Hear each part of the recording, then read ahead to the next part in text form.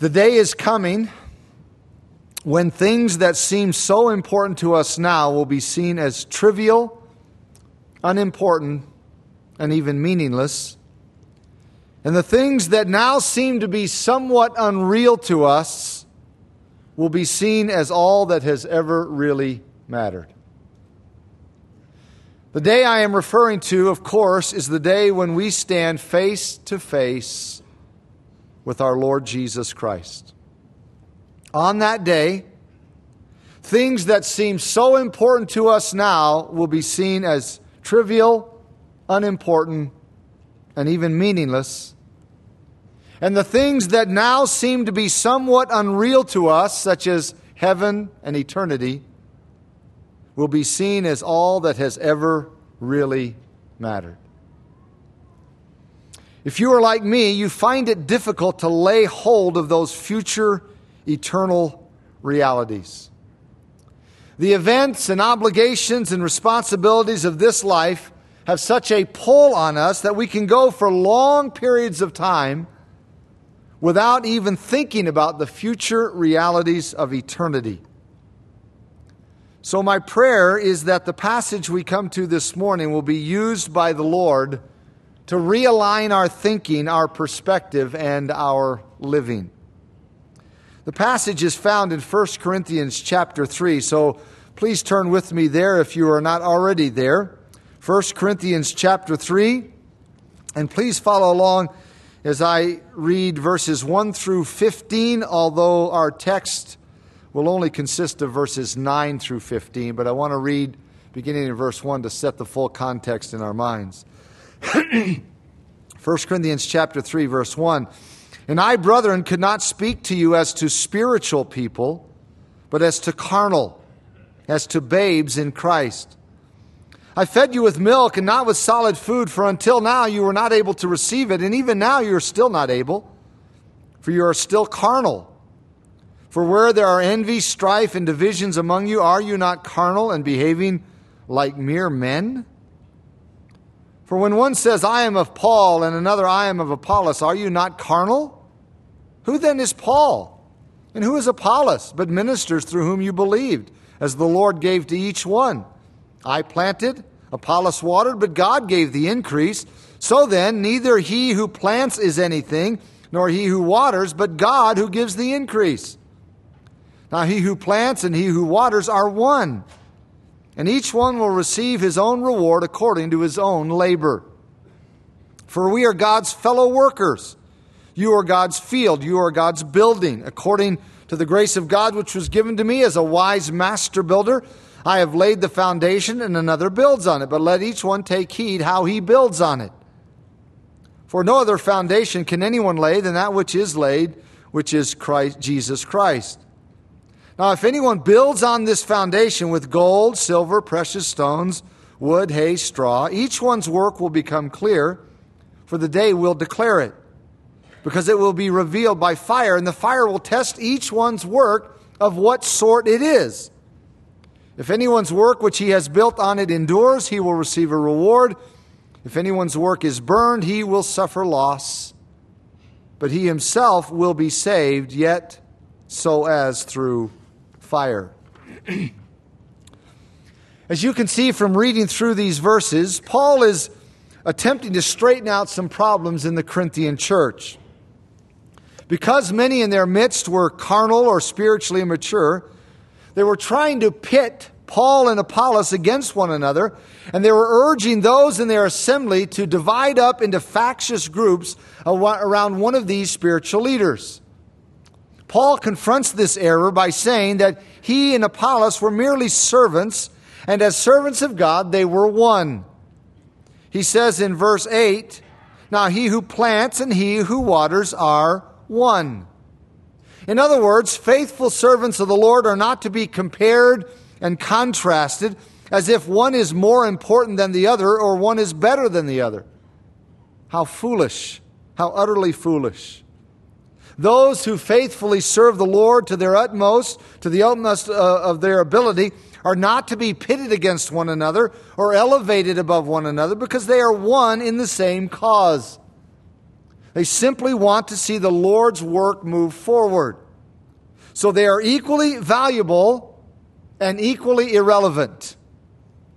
They are equally valuable in the sense that according to 2 Timothy 2:21, the Lord chooses to use all clean vessels for His service.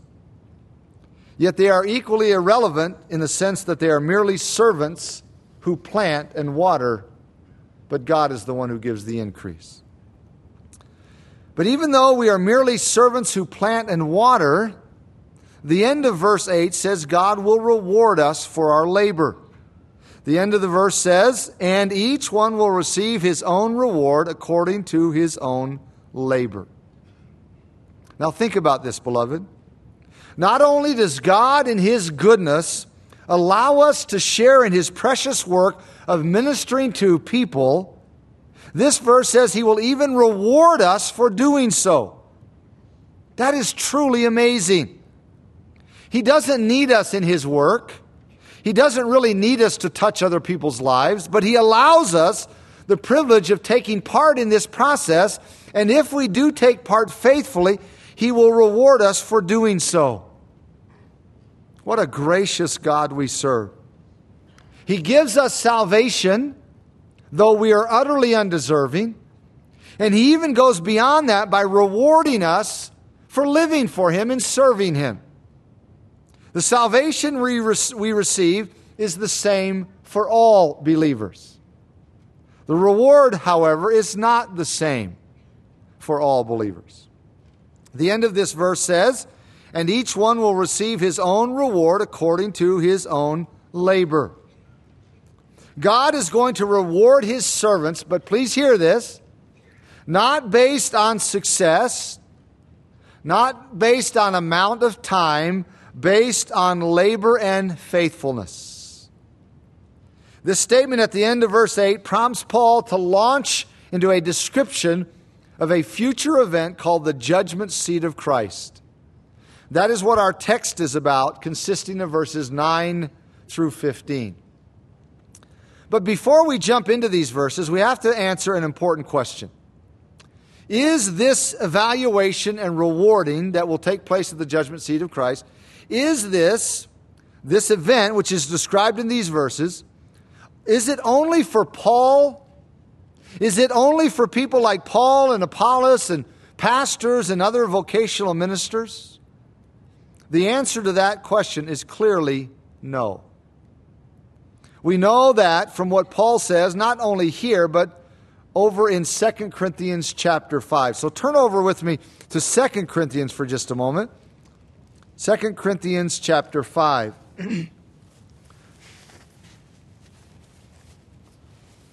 Notice verse 9.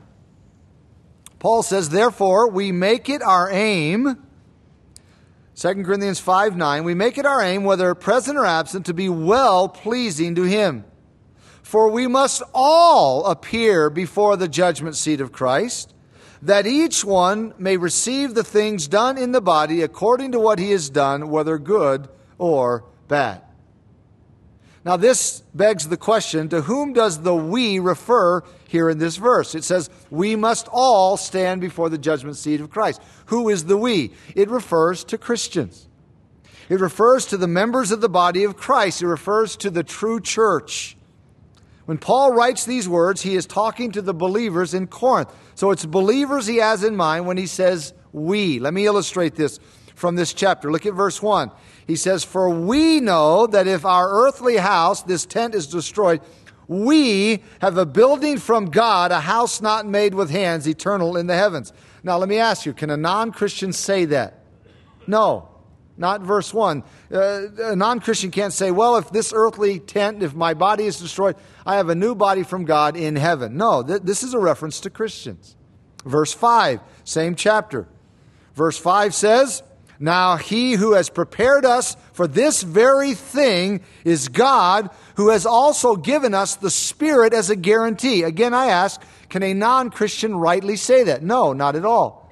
A non-Christian cannot say this Holy Spirit has been given to me as a guarantee of my future inheritance. No, this is a reference to Christians.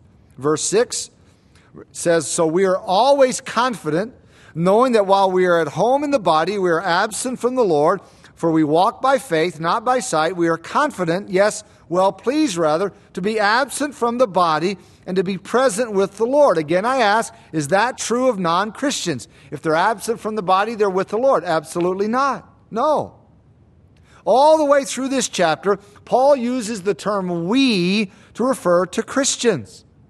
So that's how we know to whom he is referring in verse 10 when he says, for we, the same we all the way through here, we must all appear before the judgment seat of Christ.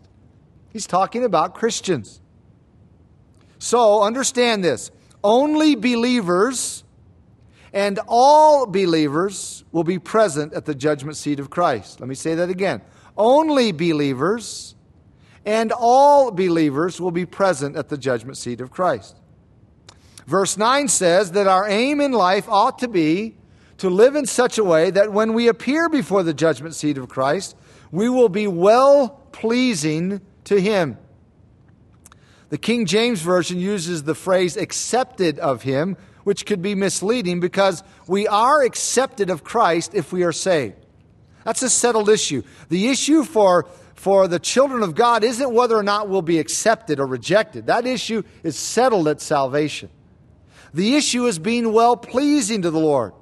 Because you see, it is possible for a believer who is accepted in the beloved one Christ not to be well-pleasing to Him.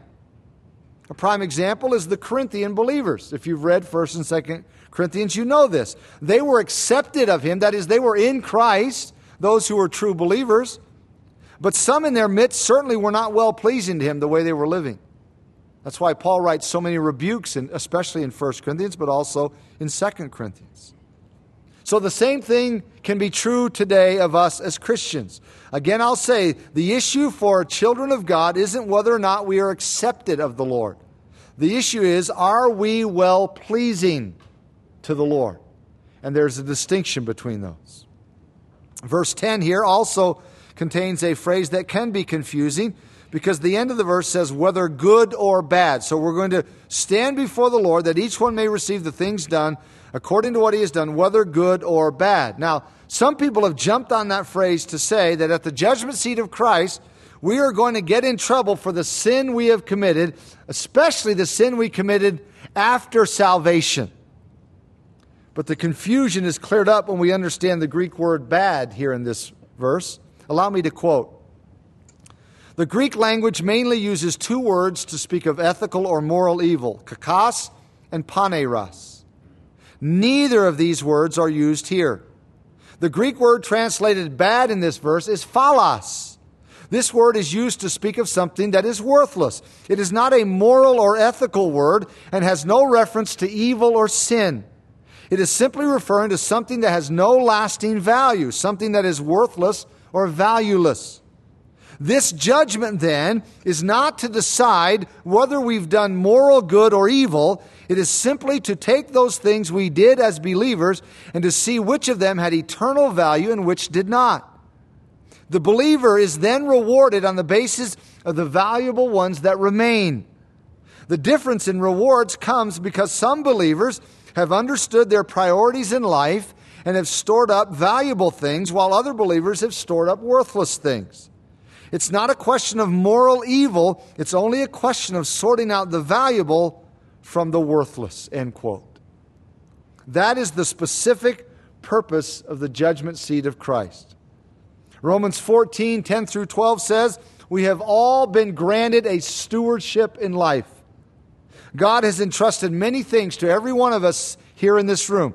Time, resources, spiritual gifts, natural talents, abilities, opportunities. And one day, we'll stand before the Lord to give an account of how we have used our stewardship. And these verses 9 and 10, say that our number one aim in life should be to live in such a way that when we do appear before Christ, we will be well-pleasing to Him. And on that day, we will receive rewards for the things done here on earth, things that have eternal value. This is what is developed and described in our text back in 1 Corinthians 3. So let's go back there to our text in 1 Corinthians. In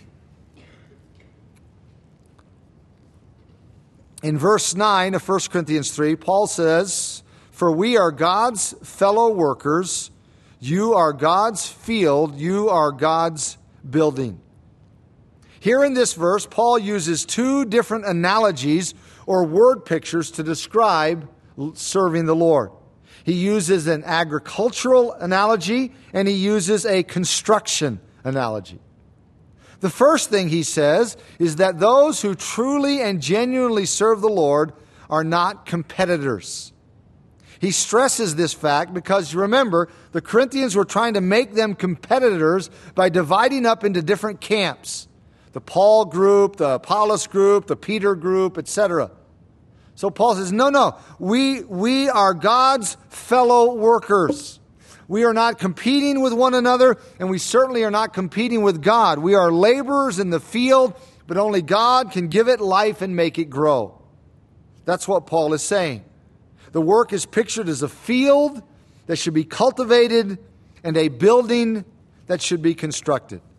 That's how Paul describes the work of ministering to other people and serving the Lord. He continues the building analogy in verse 10.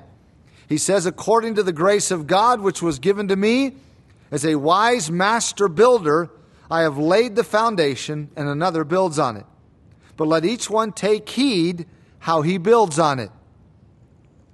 Paul mentions the fact that it was his role to lay the groundwork for the church in Asia Minor, Macedonia, Greece. He was the master builder who was uniquely appointed by God to lay the foundation for virtually all of the churches in those regions. No one who rightly reads the New Testament can deny Paul's unique role in the early days of the church. So Paul isn't bragging here in verse 10 when he says these things. In fact, he says at the beginning of the verse that his calling and responsibility could only be attributed to the grace of God. Yet he sought to exercise his responsibility with wisdom, as he says here in this verse. And then at the end of the verse, he cautions all of us who have come behind him to exercise the same kind of wisdom in the way we build and in the way we serve the Lord. That's why the last phrase says, "But let each one take heed how he builds on it." This reminds us of what he says over in chapter 10, verse 12. "Therefore let him who thinks he stand take heed lest he fall." As a Christian, Paul is saying, as a Christian, you need to take heed to how you live your life and how you serve the Lord. Take heed. Take it seriously. Don't be nonchalant or casual in your approach to the Christian life. Don't be nonchalant and casual in your service to the Lord. Sadly, many Christians are casual about these matters. They don't take their Christian life seriously as they ought to. They don't take serving the Lord seriously as they ought to. They will live for the Lord and serve the Lord if they have time, if it's not too costly, if it's convenient, if they feel like it, if it's not a bother, if it's not a hassle. Beloved, that's no way to approach the Christian life. That's no way to approach serving the Lord. The Holy Spirit says through Paul's pen, take heed. Think about this. Give some thought to this. You are going to stand before Jesus Christ face to face someday to give an account of your life, so take this seriously. You're going to have your life evaluated for reward. You're going to have your service evaluated for reward. You ought to take it seriously. That's what Paul is saying here. Paul took his responsibility seriously to wisely lay the right foundation in the right way, and he exhorts all of us who come behind him to take our role just as seriously, to take our own lives just as seriously. And so he says in verse 11, "For no other foundation can anyone lay than that which is laid, which is Jesus Christ." This is an important statement because it sets the record straight. Paul did not contrive the foundation. He simply laid it down by preaching and teaching the truth about Christ, His life, His death, His resurrection, His will, His purposes, His plans, etc. The Lord Jesus and all the truth about Him is the foundation of the church. It is the foundation of our lives, and we are called to build on that. We are called to live for Christ. We are called to serve Him with the awareness that our lives and our service will one day be evaluated by Him. And so Paul says in verse 12, "Now if anyone builds on this foundation with gold, silver, precious stones, wood, hay, straw, each one's work will become clear, for the day will declare it, because it will be revealed by fire, and the fire will test each one's work of what sort it is." Paul is saying this: as God's fellow workers, the way we live our lives is building something. We're building something with our lives. We're building something with our lives and our service to the Lord. And Paul is saying here, we can build with wood, hay, and straw, or we can build with gold, silver, and precious stones. Now, please understand something. Wood, hay, and straw aren't evil. There's nothing evil about wood. It's a good commodity. It's a good material. Hay, straw. But those things in this text represent those things that have no eternal value. They're not going to last. You see, there are lots of things we do as Christians that aren't necessarily evil or immoral. They're just insignificant. The tragedy of so many Christians isn't that they live terribly immoral lives. It's that they live insignificant lives. If they died, there would be no one who missed them spiritually speaking, because they don't really minister to anyone. They don't contribute to anyone's life spiritually in any way. So what Paul is saying here is this: the priority of our lives should be to invest our lives spiritually in the lives of others. Then we are building upon the foundation of Christ with gold, silver, and precious stones. That has eternal value. And that's what will be rewarded at the judgment seat of Christ. That is the purpose of the judgment seat of Christ. To evaluate our lives, to evaluate the way we have built our lives, our service to the Lord, and those things that have eternal value will be rewarded. That's the purpose of the judgment seat of Christ. Please hear me when I say the judgment seat of Christ is not a final check before entrance into heaven is granted. This is what is so often pictured in stories and movies and jokes and all of that. Beloved, we won't even be at the judgment seat of Christ unless we are already saved and guaranteed of heaven. It is totally foreign to Scripture. Please hear me. It is totally foreign to Scripture that St. Peter will be outside the pearly gates weighing out our deeds to see if we're going to make it in. That concept is nowhere in the Bible. The judgment seat of Christ has nothing to do with that false concept. It is not some kind of final check. I would also add that it's not a judgment, as some people teach. It is not a judgment of unconfessed sin or a judgment of the believer's sins committed after salvation. That's what a lot of people try to say. Well, the Lord took care of all of our sins prior to salvation, but the ones we commit after salvation, and especially the ones we don't confess, we got to give an account of those, and we're going to be judged for those. Both of those views really do injustice to the effectiveness of Jesus' death by basically saying the cross doesn't have the power to deal with all our sin. That's saying that the death of Jesus is somehow inadequate. It only covers part of our sin. Listen, when Jesus died on the cross, He took care of all of our sins, past, present, and future. In fact, when Jesus died on the cross, think about it this way, all our sins were future anyway. He died 2,000 years ago. All our sins were future. And if we were to die with just one unforgiven sin, we wouldn't even make it to the judgment seat of Christ. We'd be sent to hell, justly so. Colossians 2:13 says, when we were saved, when we placed faith in Christ, all, A-L-L, all our sins were forgiven. Past, present, future. Now, this leads some to ask, well, what is the purpose of confession then? 1 John 1:9, if we confess our sins, what is that saying? The purpose of confession is to restore fellowship and communion with the Father, not to take sin off our record. It is not to have sin taken off our record. All our sin was taken off our record at salvation. All of it. We confess our sins to the Lord, repent of them to restore fellowship and communion. So all of these things, all of these false concepts and notions that are often set forth have nothing to do with the judgment seat of Christ. I'll say it again. The judgment seat of Christ is not to deal with our sins. It is a time of evaluation and reward. And when Paul used the term judgment seat of Christ, or literally in the Greek, bema seat of Christ, when he used that in 2 Corinthians 5:10, which we looked at earlier, the Corinthians would have undoubtedly known to what he was referring. Immediately when he used that phrase, they would have known what he was talking about. In that day, the bema seat was a raised platform mounted by steps.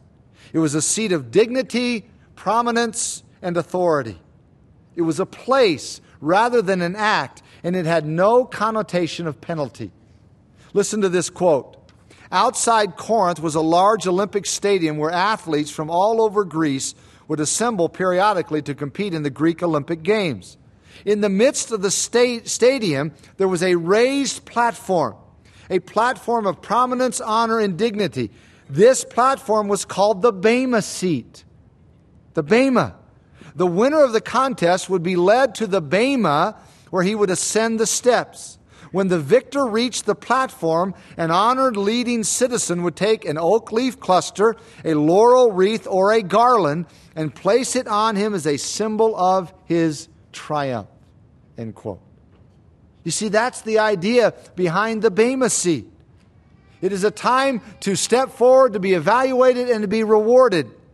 Now, you can understand this if you've ever been involved in athletic competition, and that's the analogy that Paul often uses when he is describing this. I mean, think about it. Is the guy who comes in fourth place in the race punished? Oh, you came in fourth, bend over, we're going to whip you. That's not how it works. No, he just doesn't get the gold, silver, or bronze medal, but there's no punishment involved. That's why Paul said what he did over in chapter 9. Turn over to 1 Corinthians 9, and notice how he uses this analogy or this imagery. Verse 24 of 1 Corinthians 9 says, "Do you not know that those who run in a race all run, but one receives the prize?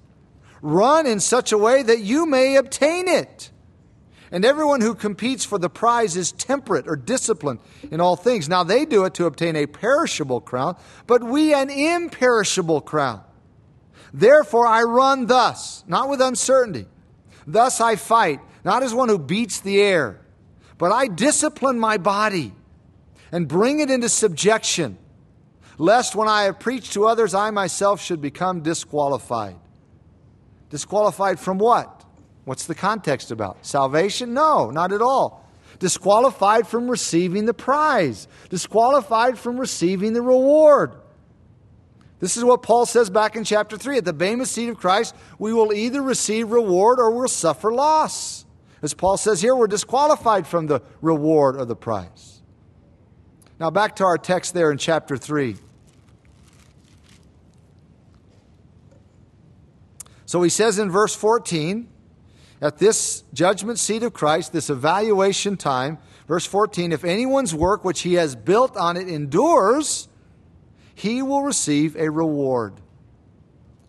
As I said earlier in the message, this is wondrous grace. Not only does God in His goodness allow us to serve Him and to share in His precious work of ministering to other people, He will even reward us for doing so. And not only that, according to what Jesus said in Matthew 10:42, it seems as if the Lord is going to look for things for which to reward us. What an evidence of His goodness. Matthew 10:42 says, "And whoever gives one of these little ones only a cup of cold water in the name of a disciple, assuredly I say to you, he shall by no means lose his reward." Isn't that amazing? Even things that might seem to be little to us or trivial to us will be rewarded by our Lord when they are done for His glory or for the motivation of serving other people in His name. This is the great heart of God. He longs to bless and reward His children. But sadly, there are some Christians who do not order their lives as they ought to. They do not live for eternity as they ought to. They live for themselves. They live only for the here and now. And in verse 15, Paul says, if anyone's work is burned, he will suffer loss. But he himself will be saved, yet so as through fire. You see, for some Christians, the judgment seat of Christ will be a day of wonderful rewards. Those who've lived for Christ, sought to touch other people's lives, sought to be an encouragement to minister to other people, through whatever vehicle. But some Christians will not receive the full reward they could have received because they didn't order their priorities and live the kind of life they should have lived. In fact, not only will some fail to gain rewards, the indication of a few passages of Scripture is that some believers will actually have lived a life worthy of rewards for a period of time, but because of a failure to continue walking closely with the Lord, they will forfeit those rewards. This is exactly what Paul alludes to in 1 Corinthians 9, which we just looked at a moment ago. He said he disciplined his body and brought it into subjection, lest he would become disqualified from the rewards he would have otherwise received. In other words, Paul knew that at that point in his life, he was living for Christ, he was living for eternity, but he realized that he could really, go off track and end up losing the rewards he would have otherwise received. In Revelation 3:11, Jesus said, behold, I am coming quickly. Hold fast what you have, so that no one may take your crown. Jesus said those words to a group of believers who were being persecuted. Now think about that context. How easy it would be to defect in that setting.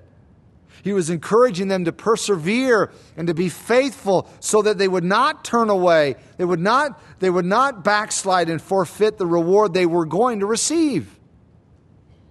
2 John 8 says, look to yourselves. That is, watch yourself. Be careful that you do not lose the things we worked for, but that you may receive a full reward. That's the same idea as Revelation 3:11. Look to yourselves. Pay close attention to your life so that you don't end up forfeiting rewards that you've already gained in your walk with the Lord. The Christians who refuse to do these things will suffer loss, according to verse 15. For some Christians, the judgment seat of Christ will probably be a day of remorse or shame. Not punishment, but remorse or shame. 1 John 2:28 says, and now, little children, abide in him, so that when he appears, we may have confidence and not be ashamed before him at his coming. The clear implication of that verse is that some Christians who are not abiding in him as they ought to be are going to be ashamed before Christ because they weren't living the way they should have been living. And they knew they weren't living the way they should have been living. Their life wasn't really counting for eternity. So verse 15 says some Christians will suffer loss at the judgment seat of Christ. But please notice, God makes it clear that this loss is not loss of salvation. The last phrase in this 15th verse says, but he himself will be saved, yet so as through fire. Regardless of how much of a Christian's works are worthless, as tragic as that is, no true child of God will forfeit salvation. That's what it's clearly saying. This statement makes it clear that this judgment is not a judgment to see who goes to heaven, to see who goes to hell, to see if you're going to make it in. That's not the purpose of this judgment. This evaluation is only for believers. It's only for Christians. Again, I'll say, we won't even be at the judgment seat of Christ unless we are already saved and guaranteed of heaven. So that's why Paul could say at the end of the verse, he says, if anyone's work is burned, he'll suffer loss, but he himself will be saved, yet so as through fire. Now, there is certainly some consolation in those words. But I don't want to live my life in such a way so that when I stand before the Lord someday, all my life's works are burned up, consumed, and there's nothing left of eternal value for reward. Now, why would I want reward? So I can brag throughout eternity? Absolutely not, because I want to have something to cast at the feet of Jesus in worship and adoration. So how about you? How are you living your life? How are you investing your time? How are you investing your money? How are you investing your energy? How are you prioritizing your life? You see, beloved, the day is coming. The day is coming when things that seem so important to us now will be seen as trivial, unimportant, and even meaningless.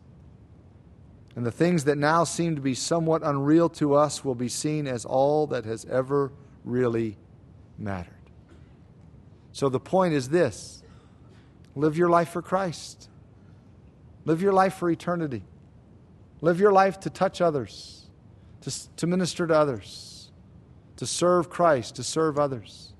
In whatever vehicles, whatever ways, whatever opportunities the Lord gives you, make your life count. Because one day, the Lord in His grace wants to reward you for that. And if you don't give Him the opportunity because you don't live your life accordingly, you'll suffer loss.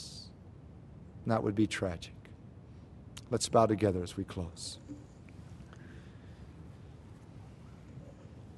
As you bow your head in closing this morning, just take a few moments to think about what you have seen in God's Word this morning from these passages in 1 and 2 Corinthians. And think about your own life as a child of God if you are a Christian. And think about how you're living your life. Do you live it with eternity in view, with eternity in mind? That doesn't mean that everything you do in life revolves around church, because maybe God has called you to be a teacher or a carpenter or a doctor or a businessman or housewife or whatever it is. That's why Colossians 3 says, whatever you do, do it heartily as unto the Lord. So this message, this doesn't mean that we have to figure out how everything we do in life is churchy. But it means that everything we do in life has to be with eternity in mind. That we do what we do as unto the Lord. We do it for Him. So we do it to the best of our ability. And we do it to serve other people. We do it to help other people. We do it with Christ in mind, because we're living for Christ. So ask yourself the question, is that the way you live your life as a child of God? With Christ in mind, doing what you do as unto Him. And if it's not the way you live, then the exhortation, the admonishment from these passages is that change needs to take place. Change toward an eternal perspective, to living in light of what really is going to matter in eternity. Now, if you're here today and you don't have a relationship with Jesus Christ, you're not a child of God, you've not surrendered to Him, then this doesn't really apply to you, because this evaluation is only for believers.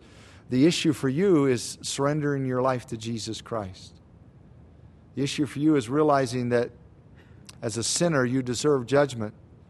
But as we celebrate at this time of the year, God so loved the world that He gave His only begotten Son, so that whosoever believes in Him should not perish but have eternal life. So if you're here today without a relationship with Christ, then that's the issue you need to face, not thinking about your life being rewarded. You need to think about eternity and where you're going to spend eternity. And you need to let go of whatever is holding you back. Repent of your sin, humble yourself before God, and receive Jesus Christ in simple childlike faith. So whatever the need is in your life as far as response this morning, I urge you not to just turn your mind off, close your mind off, and walk out of here unchanged. Let's allow the Spirit of God to change us as He speaks to our hearts through His precious and powerful Word. Father, thank You for the reminder of eternity. We need that regularly. This life has such a pull on us that we so easily forget that even if we live to be 80, 90, or 100 years old, it's a speck of dust compared to eternity. It's just a vapor that appears and then is gone. Eternity is what really matters ultimately. So may we live in light of eternity.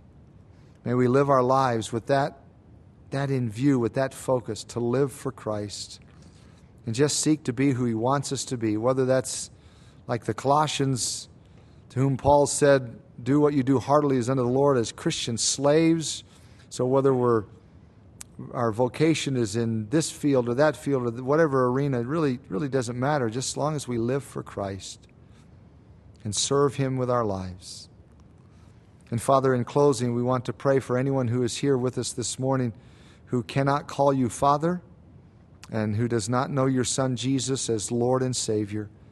May Your Holy Spirit bring understanding, bring conviction. May Your Holy Spirit draw that man or woman to faith in Jesus Christ. We remember what Jesus said, no one can come to me unless the Father who sent me draws him. And we pray, Father, You would draw any in our midst who need to come to faith in Jesus Christ, in whose name we pray. Amen.